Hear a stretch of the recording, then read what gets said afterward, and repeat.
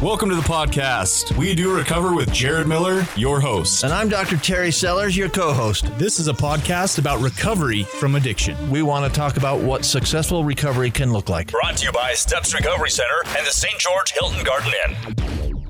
All right, ladies and gentlemen, episode 45 is going down. We are wired up, fired up, pumped and positive, happier than a kid on Christmas morning. Hide the women, hide the children. We got Ryan Hymas here this morning in studio. We got Dr. Sellers here this morning in studio. And that's our cue for Sean Benevin. How long are we going to let this roll, Sean? So how fast were you going, Terry? Oh, my God. What is happening here? Yeah, Dr. Sellers, what? I like Speed Racer. Now, normally you come the night before, you stay at the Hilton, and then you take your time. This morning I did not. in your brand new Tesla, right? I have no Tesla. With the turbo boost on it? I'm driving my wife's beat up Volkswagen Jetta. And how fast can a Jetta go on I-15 I don't know, southbound? I know for a fact it comfortably goes 98 miles an hour. Wow. Yeah. Well, I was probably faster than that on occasion, but when the policeman decided to pull me over, he clocked me at 98. Boom. Yeah. But he wrote you up for... You know my wife's listening live, right? He wrote me up. He wrote me up for 89. That's not horrible. No, 89 and an 80. How much is that going to cost you? Oh, that's right. You're like a rich doctor, so it's okay. Money. The Dr. Pepper's You got a free Dr. Pepper, so it evens out. Yeah. All right. Well, you guys are listening to We Do Recover. We're super excited. This podcast is recorded in sunny St. George, Utah. Episode 45, Part 1 is brought to you by Steps Recovery Centers, where addiction ends and healing begins. I say it every week, and I mean it. If you have a loved one that needs help, or if you yourself need help, reach out. Give them a call, 801-800-8142. Even if they're not a good fit for you for insurance reasons or whatever, they are well connected. They will get you some help. You want to kick us off with some new and goods? I need some help. Yeah. I need some help. I have an addiction to going too fast, apparently. I'll kick you off with new and goods. This is going to be, I always struggle with new and goods, but this is going to be one that's a little different. So my mother's health is deteriorating rapidly, and her memory is terrible. And she had been in a skilled nursing facility. And 2 days ago, we got a phone call that she was too much of a risk, too much of a liability for the skilled nursing facility, and they needed her gone that day. Oof. I was in Richfield, and I have a brother that lives in Mesa and a brother that lives in St. George, and none of us can be there that day. You mean you don't have a clone? I don't. No. Dang it. No one would want to look like me. So we talked him into keeping her one more day, and then yesterday we moved her into a memory care unit, and it was hectic, and I was super tired, but here's why this is a new and good. Okay. I'm sober. Amen, brother. I'm sober today. I didn't have to use yesterday or the day before or today, and this is difficult stuff. My mom's not going to be around very much longer. But I'm okay. I'm okay. I'm going to be okay. I don't have to numb that. I'm okay feeling that. Yeah. That's my new and good today. Thoughts and prayers go out to her. Yeah, thank you. Where do you want to pass that ball to? Who do you want to get the new and good Well, from next? We have a special guest, and by special, I mean... we know what you mean. Yeah, I was going to say something that would get me in trouble. Thanks for stopping me. Yeah, You're not talking short kid on the short bus special guest, are you? Whoa. I was going to say, I was about to start to defend my man. Whoa. You know what I mean? It's not the worst thing that he said to me. Yeah. Whoa. He said worse. That's not true at all. We have Ryan Hymas in studio, and I've known Ryan for a while, so let's go to him first of all. Just what's new and good in your world? New and good in my world. I put my sprinklers in. I just barely got into our first home out in Santaquin.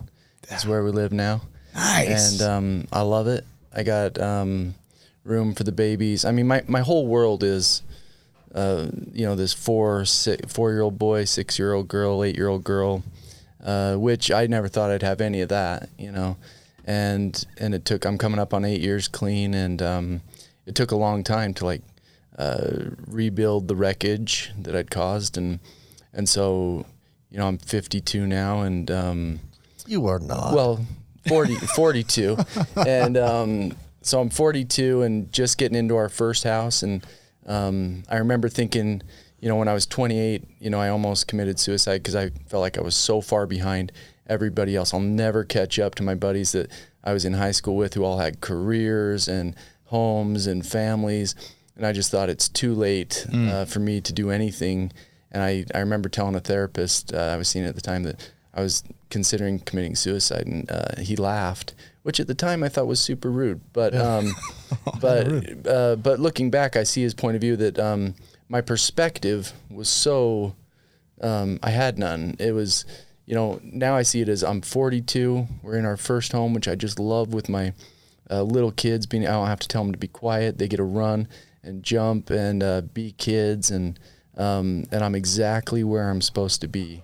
It's like everything's it's perfect right now, even when it's not perfect, you know. And so, man, Ryan, congratulations, yeah, dude! Thanks. Like it's amazing that you've kind of made it over the bell curve, right? I was talking to my sponsor about this just a day or two ago. It's like in early recovery, you're in the climbing stage, right? And what you're describing is the top of the bell stage, right? Where life starts getting good. And congratulations, man. That is new. And that is good. So I got bad news for you, though. I'm 61, and that's real. Yeah. I think it's still uphill. Are you? A lot of it's still uphill, but that's okay. Like, it's okay if it's still uphill, because that means life is going to get better and better, right? Yeah. Yeah. Yeah. Well, I was just talking to somebody on the phone yesterday about this. I mean, the difference, it's all perspective. I mean, the car's still broken down. Yeah. You know, my wife's sick right now, back in St. George with some health problems, has a lot of health problems. There's going to be stuff. There's always going to be stuff, and none of it matters, you know, whether or not my job's going great, or whether or not my job isn't going great, or whether or not the kids are telling me they love me, or occasionally, you know, they look me square in the eye and they're like, "You're stupid." And I got to be centered though, despite what's happening. And what I found is my happiness doesn't have anything to do with whether we're living in a duplex or in a house, or whether or not I'm getting paid the X amount or Y amount. You know, it's, if I'm centered, I'm good in any of these situations, whether I'm getting speeding tickets or getting a tax refund. You know, it doesn't, none of these things matter, because if they matter, that means that my happiness is swayed by whatever the wind decides to bring into town that day. You know, that's great. And I can't live like that. That's great perspective. Yeah. Awesome. Hey, can we make a deal, Sean? Every time someone mentions a speeding ticket, you hit Speed Racer. I'm just kidding. Don't do it. Hey, Sean, what's new and good in your world? Anything amazing? Yeah, everything's great. Thanks for asking. Okay, beautiful. Thanks. I went and saw Black Widow last night. And? You know, another Marvel movie. Yeah, right. It was kind of nice. I had a moment before the movie started where it's like everyone's excited. It's a Marvel movie. You have a bunch of geeks in the theater together. Right. We have this communal experience of like, this is, you know, we're going to share this experience together. It was kind of a nice little moment. All right. And then I had two parents come in with like two-year-old kids on their lap the entire time. That was us. And then the highlight, which made my wife almost pee her pants, was we see these two girls come in, and one of them is just pregnant beyond pregnant. So as she's turning around and trying to find a place to sit, I almost loudly go.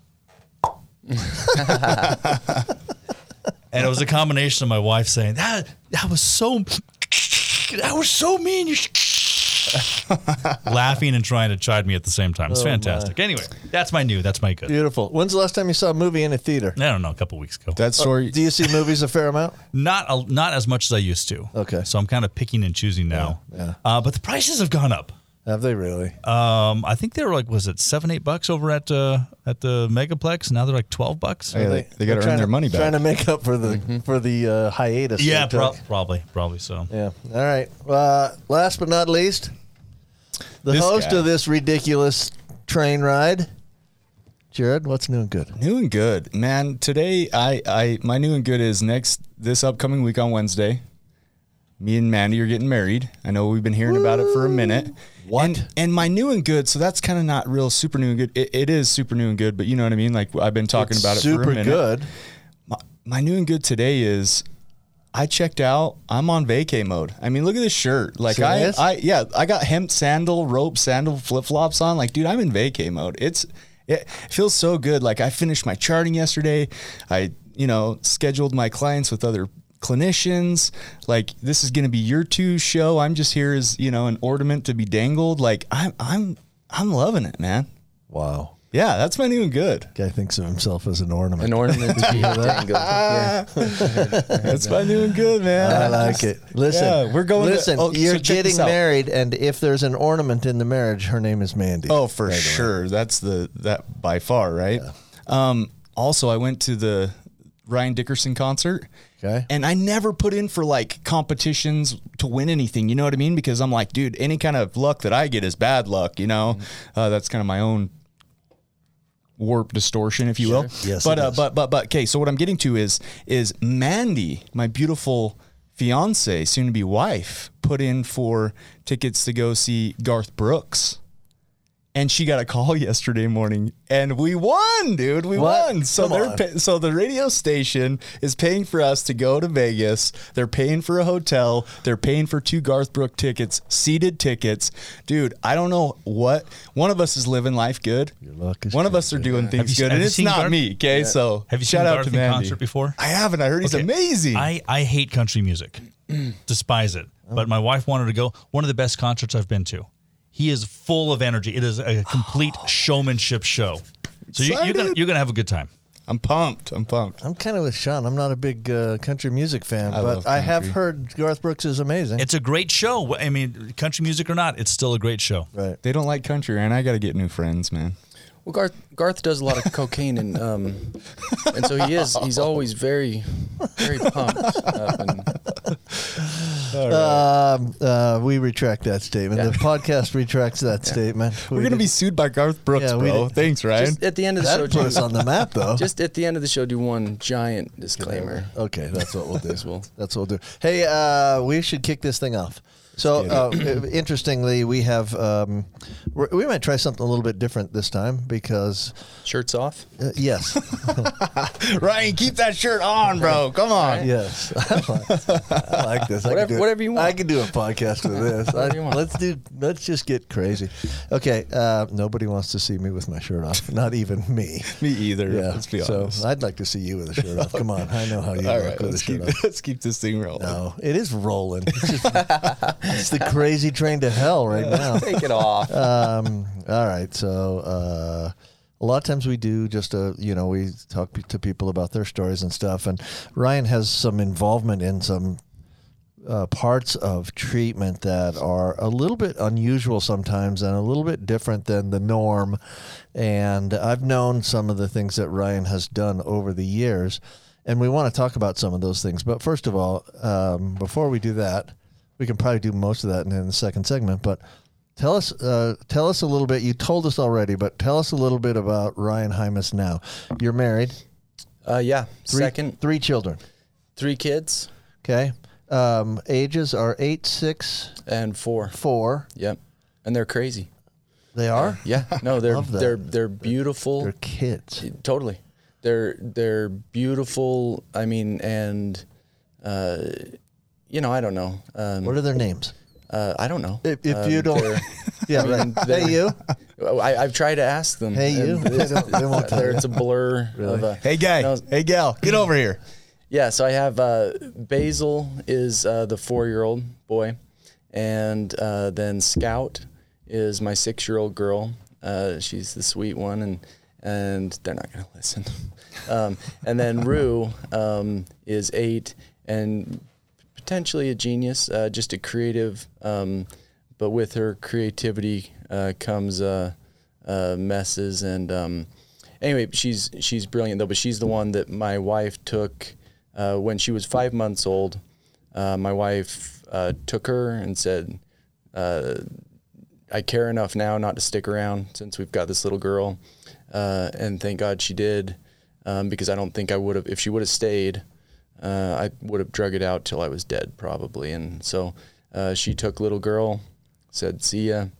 And then it progressively got, it was the worst week of my life where I lost them, lost my job.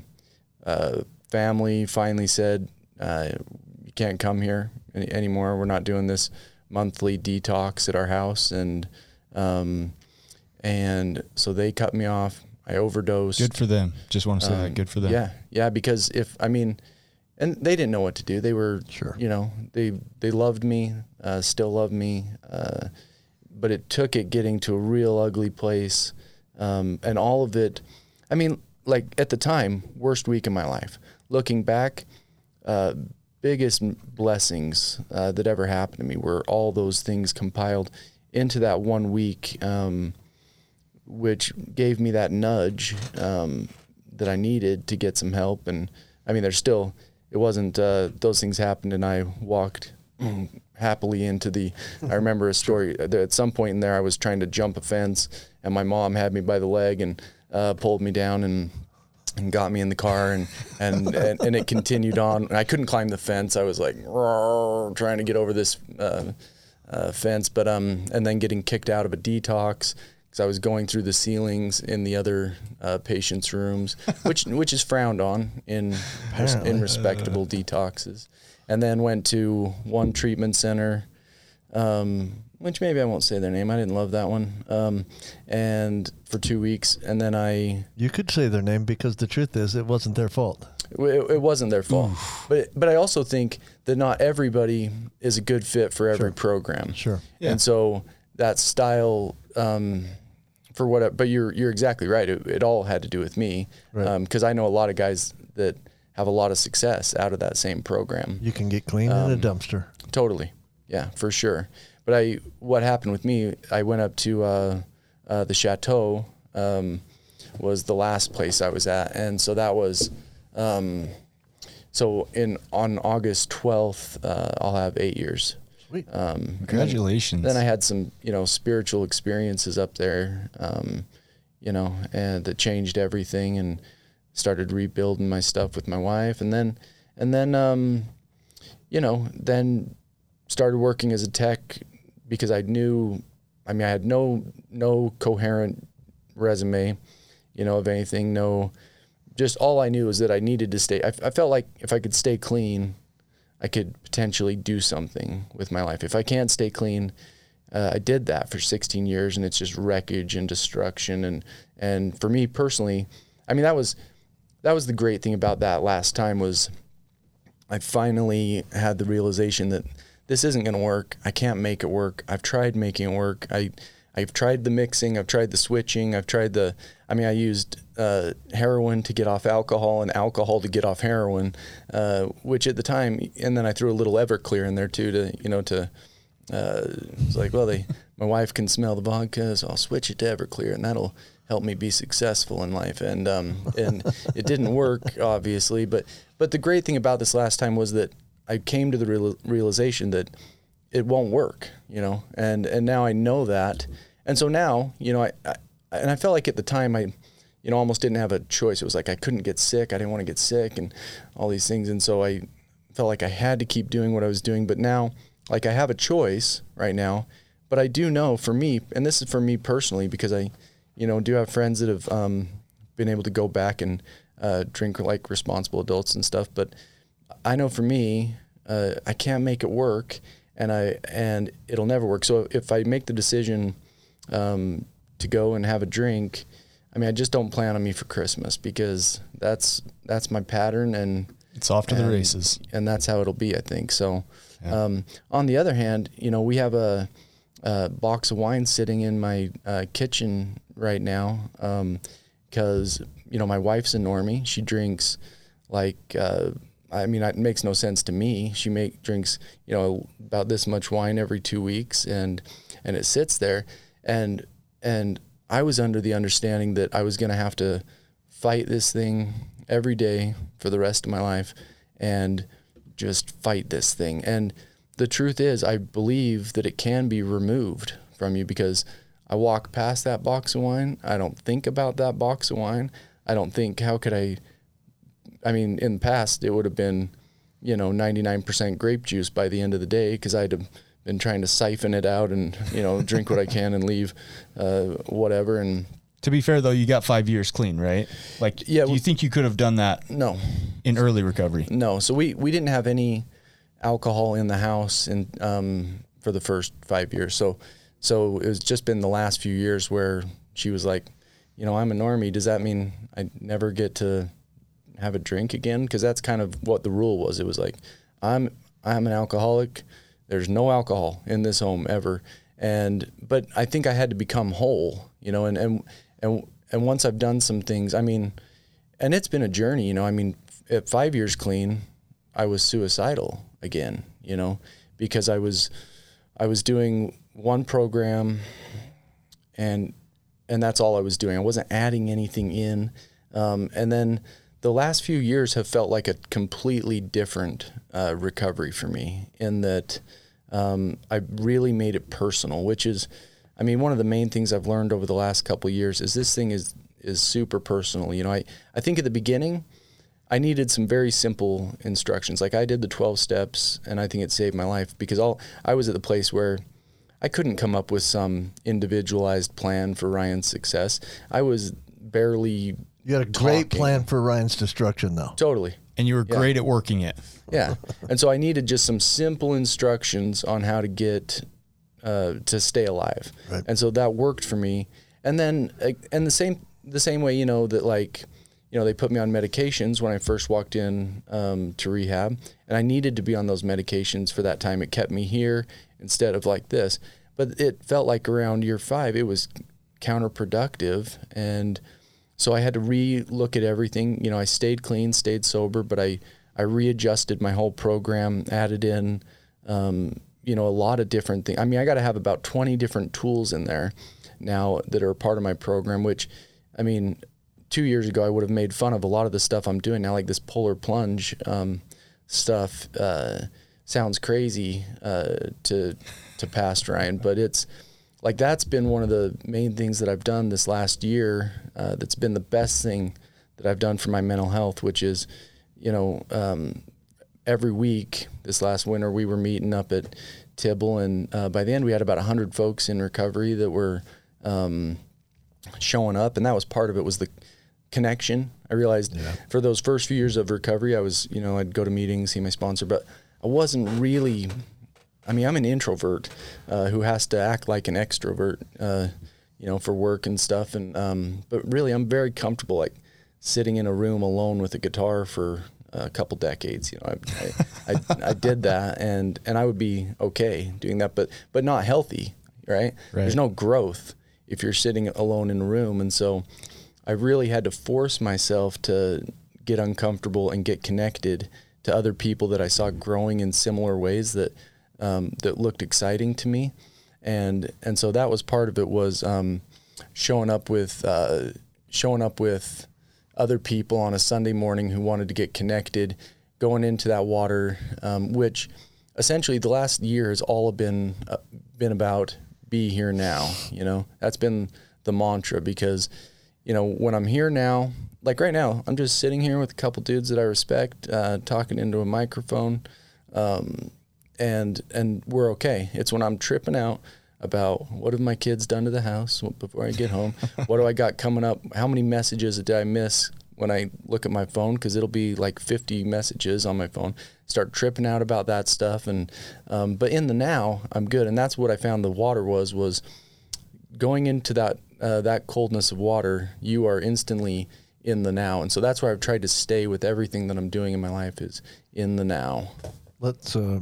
Did you have a comment, Jared? Yeah, I was just gonna say, I appreciate what he's saying. You have to get uncomfortable to be able to grow. One thing that I do want to, I guess, kind of point out is he did say in his early recovery, he had to trust in what other people said. Right. Because working in recovery as a clinician, oftentimes I hear, well, I have a program. I just want to work my program. Well, guess what? Your program hasn't been working. So you got to get uncomfortable to be able to grow. Thank you, man. This has been awesome. Dr. Sellers, you want to take us out? Well, I got a point, but I'll bring it up in the second segment. This is some interesting stuff. We'll get to. I want to get to polar bear or polar plunge more. The polar bear plunge. Polar something. And Anyway. he also is going to be able to talk to us about the recovery movement, right? Outside of just treatment centers and fellowships. And that's what I'm really looking forward to getting to. So join us in episode 45, part 2, right after this 30-second commercial break from our sponsors. You are listening to We Do Recover with Jared Miller and co-hosted by Dr. Terry Sellers. We'll be right back after this short break with more of We Do Recover with Jared Miller, sponsored by Steps Recovery Center and the Hilton Garden Inn. I'm Desmond Lomax, one of the clinical executives here at Steps Recovery, and once you become with the Steps family, you're just a part of the Steps family. A lot of us have overcome substances, overcome addiction, and now we're able to help other people. Second of all, we're also going to help you in a way where you can afford to be helped. Third of all, we're going to give you the same quality that many organizations are charging 2 to 3 times, and it's more about you than it is about our organization.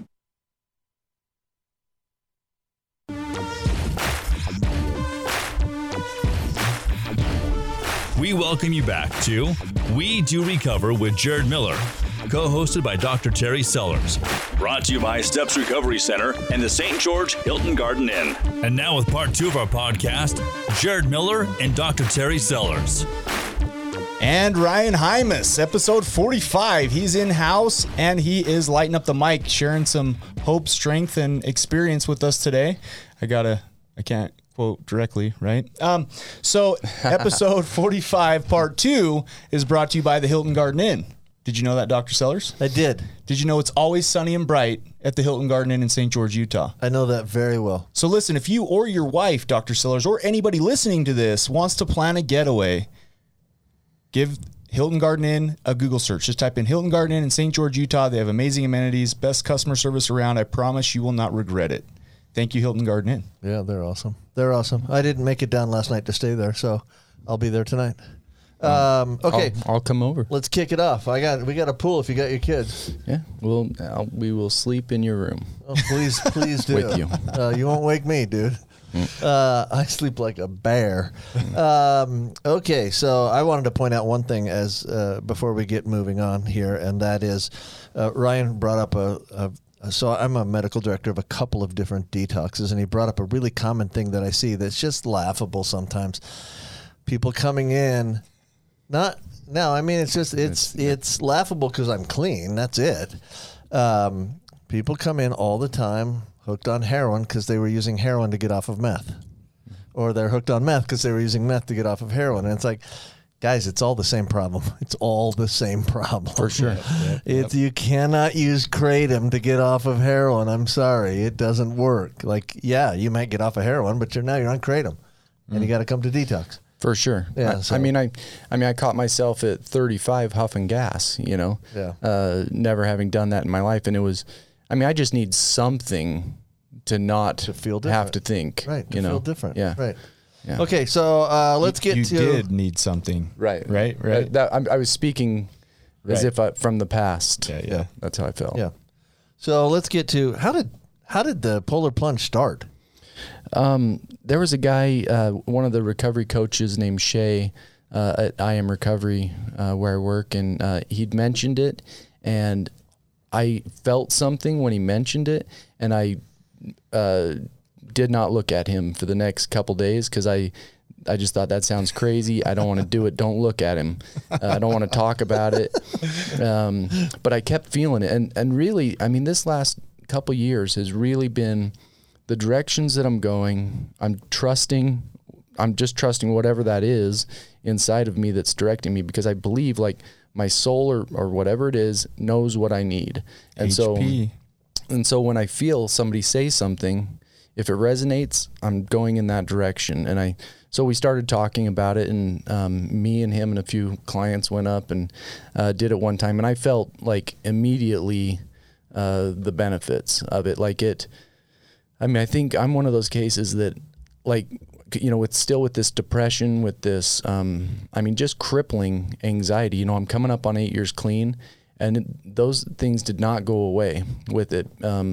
They've got to be dealt with, and And what I found is I can't talk my way out of them. Sometimes I can't sit and say, "Why are you nervous today, Ryan? Everything's great. You've got a great family and everybody's relatively healthy today and you love your job. And why do you have anxiety? Why are you depressed? Why are you so low?" And what I found was that water, that temperature, was like hitting a reset button on some of that mental health stuff. And it really brought in perspective because, again, when you hit the water, you're no longer thinking about your fridge or your taxes or any of the stuff that's coming up later in the day. You are breathing because that's all you can do. It's cold enough that all you can do if you're going to stay in is breathe. And there's real value and work for me personally to be done in the moment. And so, did you know that that's also, did you know that's a DBT skill? I did not. So in DBT, we teach that you can either like put your hands, your feet, or even if it's severe enough and you're in a panic attack, your face in ice cold water. And it does exactly what he's talking about. Right. What does it do, Doc? Well, it brings you to right now. That's for But sure. physiologically, Yeah, sure. Well, a lot of things happen physiologically, but it's a shock. It's a shock to your system, and so shocked your central nervous system. whatever's going on up here has to kind of shut down because it thinks, "Man, I might be dying here." Yeah, I love it. You got to pay attention to right here, right now. Yeah. That's cool, Ryan. Yeah. And so we started doing it. It was like 3 of us going up, and then we just invited it. Invited it to anyone that wanted to come. And like I say, by the end we had 100 people up there, mostly in recovery. We had some chainsaws chopping holes in the ice, and everybody going in. And so there was, the connection of the people together was one of the pieces that I love. Like anybody that wakes up on a Sunday morning at 9 a.m. thinking about going in the ice water, those are people that want to grow and that are trying to grow. And I have to, I've found the last few years, I have to surround myself with those type of people if I want to grow. And so there was that piece. There was the actual going in, where I felt like I got a brain reset every week. There was part of it was the routine of doing it every week. Talk to me what it's like. Like, talk to me through what that's like to get in that freezing cold water. Like, what goes through your mind? What goes, like, does it take your breath away? Like, I mean, it's a good metaphor for most of my life, in that the fear of, we have this fear. We have a fear of cold water, right? It's just like it triggers your brain. But it's just I stopped thinking of it as cold and started thinking of it as a head change. Like, I'm going to go in here and fix my head. And because it's so cold that once you're in for 10 seconds, that changes from being cold into another level. And so really it was that fear. That's the work to me, is the jumping past the fear into the solution. And so I've tried to utilize the plunges concepts in the rest of my life, which is, like the polar plunge to me is the same thing as tossing the ball with my 4-year-old. When I'm tossing the ball with him, if I'm doing it right, I'm here now. I'm connected to him. I'm connected to another person. I'm right here. And the same thing, I go through waves of fear on the daily of, with my job of, I got to make this phone call, but I'll sit and think about it in fear for 15 minutes before I sitting there looking at the phone. Like, what am I going to say?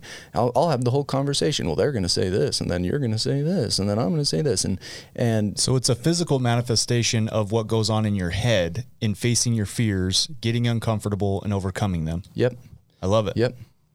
Yeah. And it was, so that changed a lot, for me, and really helped me, my mental health this last year. And then a bunch of other things, just working on the bits at a time, the exercise and the diet and the input. What am I putting in my head all day long? If you're, I used to listen to only super sad music from, in my mind back then, to be a worthy musician, you had to have killed yourself, and so if I'm only putting that in my head all day long, and then I sit at night and go, man, why am I so sad all the time? It's like, what are you putting in your head all day long? Your diet is more than just what you consume through your mouth. Totally. Absolutely. It's the media, the songs you listen to, the type of movies you watch, the type of even news, right? The news you watch on TV. So a diet is more than just the calories that you're consumed through your mouth. Yeah. Absolutely. And what am I telling myself? I mean, a lot of it was I was unaware of what I was telling myself. When I became conscious of what I was telling myself, there was a lot of, oh, good one, Ryan, you piece of, the bully showed up. You think think you're going to go do this job today? You think you're something, huh? And I mean, I was walking with a dude that was putting me down on a pretty like minute to minute basis, and I've got to live with this guy. And so, 24/7. Yeah. And it's, which can just break you. And it's where some of the, I think, suicidal ideation was coming is, from having to live with somebody that's constantly putting me down. And he's still there, but he's, I've minimized it. I think even just having the awareness of what was happening, created some of that, I slowed that a little bit, and I've tried to work on, getting him to start saying some positive things about myself, which, it's hard for me to say anything good about myself for a long time. I thought that was, I thought to be humble meant to hate yourself, and that's not accurate, Yeah, absolutely. It's good. Hey, let's go a couple of other directions because you got some stuff going. Yeah, I got some stuff. Yeah, you got a few things going. So let's talk about, pick one. What do you got going? That we should talk about. So like right now, how did you? I said pick one, and then I'm going to change. Yeah, no, you're good. I apologize. You're He's good. going to hit the gas and the brake at the same time. I love it. Some of the things that you've been involved in, like I have a kid that's been involved with you in some of those things, like not involved as far as like they're your things and he participates, but they've been really good for him. That's super cool. How'd you get started with that kind of stuff? Like, what was your talk about some of those early ones, like the building houses or call centers or that sort of stuff. So it all kind of started. I was program director at Maple Mountain with you, and really most of the stuff that I've done has come about from seeing a gap in the system and just I don't know why, thinking that I could do something about it, but we would see it came about really organically, and we'd see people get out of residential treatment, not be able to get a job because of their background history, or they couldn't get a job that worked around their treatment schedule. If they did get a job, it was sometimes in sketchy call centers or locations where people are getting high, yep. And then they would circle back into residential, right. And it was just a revolving door of coming back. And so the thought was, why don't we help these guys get some jobs? And my partner at the time had a construction thing, and so we started there. And so by the end of it, I've also learned, that was about 5 years but I've been really passionate about the work program piece for the last 5 years, and I've learned a ton of what doesn't work. We did the construction, and that was a beast of, we had about 150 guys on these construction, and girls who did better, frankly, but on these construction crews, and nobody had a car is the other problem with trying to get people to work. And I started seeing there was these three components to me has kind of been what I've been working on the last few years, which is everybody needs housing, everybody needs treatment so they can break the cycle, and everybody needs employment.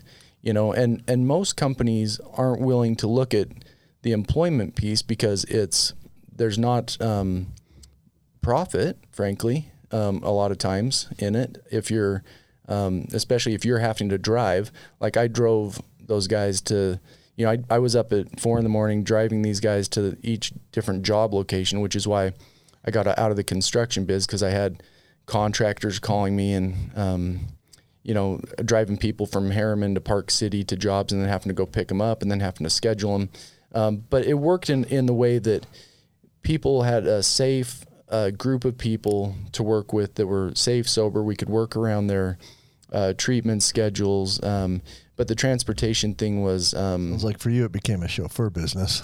well, it was a chauffeur. Personally. It was a chauffeur.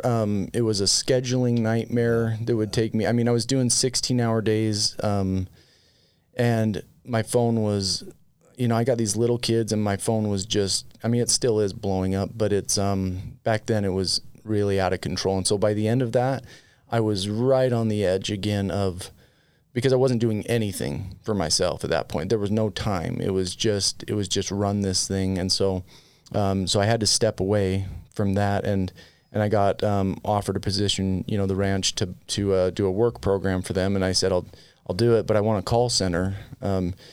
Not because I'm passionate about call centers, but because I wanted everybody in the same room so that we didn't have to do that transportation thing and they could get more support. And then, they had some in-house issues, I think, there. And so about a year and a half ago, I decided I was going to leave there and go look for something else, and came upon a company called I Am Recovery, owned by Jared Casey. Do you know Jared? I don't.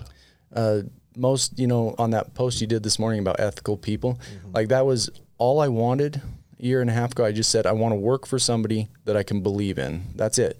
That was the criteria for getting the job, was I just want to work for somebody that I can believe in is doing this thing for the right reasons, because I want to do it for the right reasons, and I need a team to do that. And so, and he supported me on the work program idea.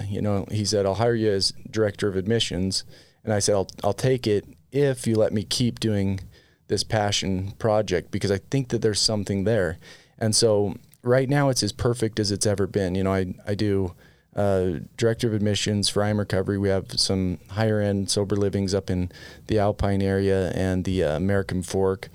And then we've got an office outpatient down in Lehigh. And then I've got the call center, which is essentially in the same location. So, and we're not doing sales, because that was the hard part with the ranch. We were doing sales and cold calling, and that stuff I wanted to have a drink after a day of just watching people do cold calls. It was, it's a high pressure job, which we recommend, not getting into those type of jobs. And so I tried really hard this year to not do any sales type stuff. And so right now we've got a call center with about 40 people that are doing COVID observations. So they get a base pay, which isn't a ton, 13 to start, but it's a place where we can work around their treatment schedule. They're all in a place where, if they're struggling, they can walk right into the executive director, who does a ton for us, Jason Potter, and they can tell them they're struggling, which it's, at a normal job, it's frowned upon to come back there and be like, I've really been thinking about heroin a lot today. And, most executive directors maybe don't get that, but he does. And so we work with them. And so they're in a safe, supportive place. We drive them, we transport them down so that they can go, essentially day treatment. Then we work around their schedule so they can walk right through the door without having a car and go have a job where they can be able to make some money. It's totally optional. Nobody has to do, it's not a slave labor situation. And it supports their mental health and it supports their recovery. I laugh, not to be rude, but because could you imagine, like, if you went and worked for, CenturyLink at a call center and you were having a rough day and you walked into the CEO or the COO's office and said, hey man, I'm feeling really triggered and I might relapse. Like, you wouldn't have a job. Yeah. That's super cool that they can do that there, though. Yep, it's support. Supporting the sober living, supporting the treatment program, because the job.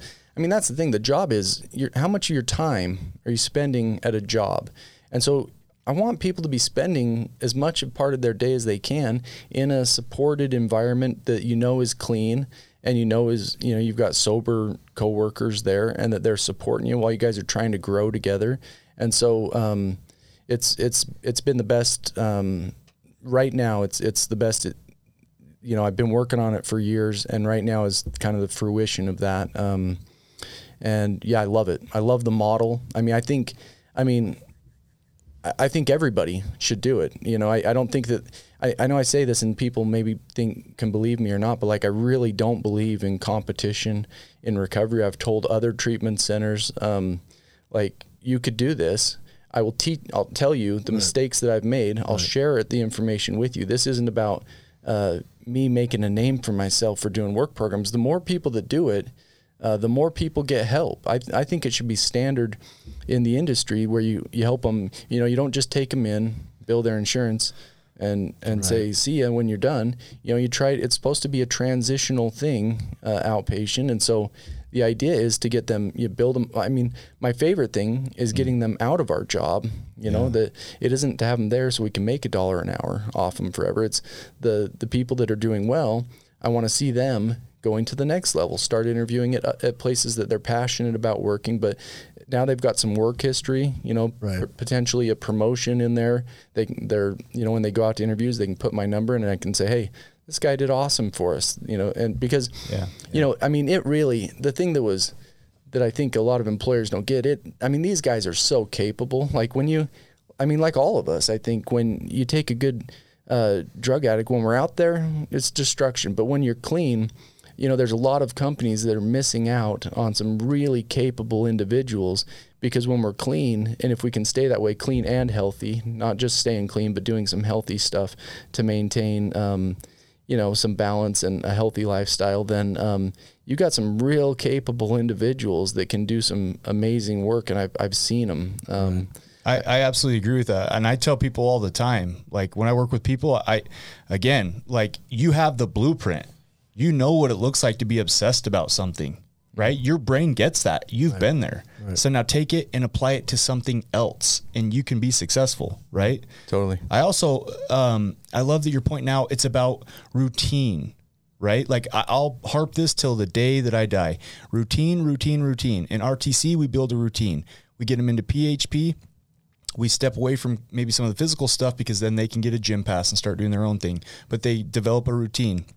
Transition them into IOP.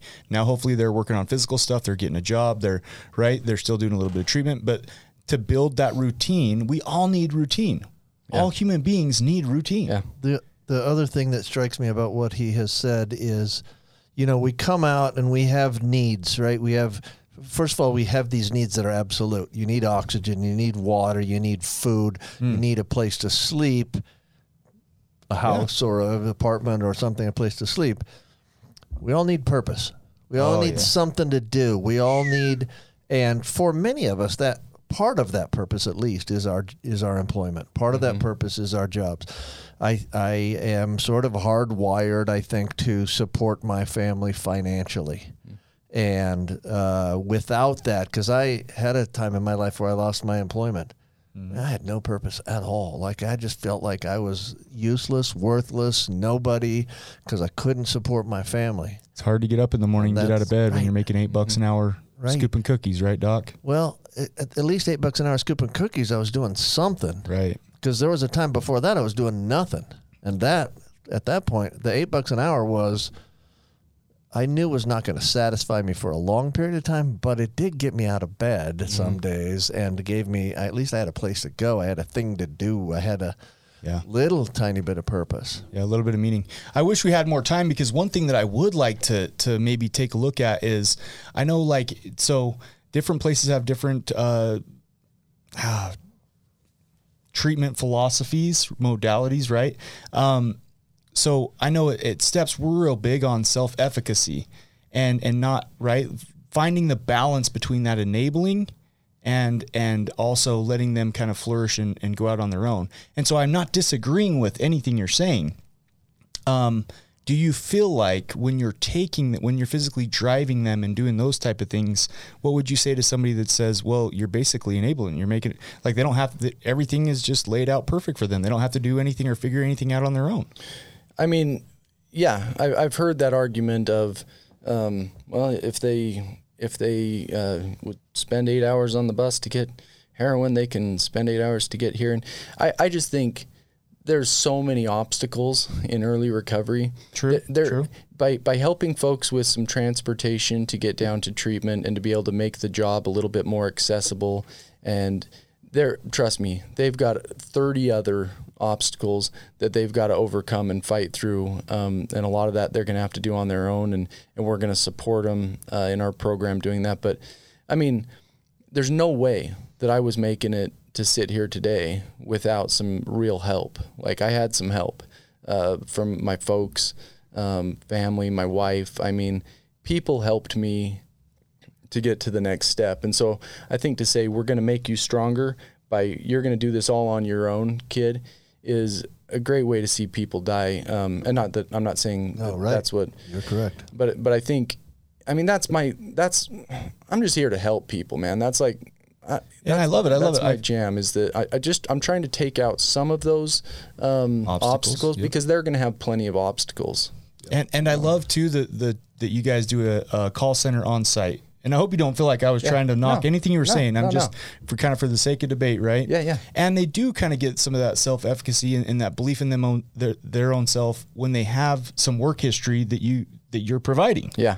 Which is amazing too. I want to end on this. We're about a minute left. Get it. How the polar plunge is not happening right now because is it not happening? Right. I mean, we're not going as a group. But everybody is going on their own individual. Okay. I'll probably go jump in some water today. How do people get a hold of a group to do polar plunge? Like, how do they get in contact with you or that group or? I mean, I think, Where can they find what you? I started doing about a year ago was I started looking on Facebook and finding the people that were doing the things that were interesting to me and making an effort to reach out to those people. Do you have a Facebook page for the polar plunge? No. Okay. But look me up. Let's be friends, and I'll try to point you in the direction that I can help. Okay. Awesome. So Ryan Heimels will post on this episode. If you watch it on Facebook, he's going to post, he's going to comment. Just go click his name, become friends. He would be more than happy, I'm sure, to have you be a part of the polar plunge. You can be a part of any piece of my life. Absolutely. So check it out. We're about to take 2 weeks off. I'm getting married. Sean's got places to be. We'll see you guys in 2 weeks. Thank you for checking it out. Thank you for joining us today on We Do Recover with Jared Miller. Help us spread our message of hope. Like, comment, and share. If you have any topics or ideas for future shows, please share that on our Facebook page. That Facebook page is We Do Recover with Jared Miller. If you or a loved one needs help, please reach out to us. Again, thank you for listening. Brought to you by Steps Recovery Center and the St. George Hilton Garden Inn.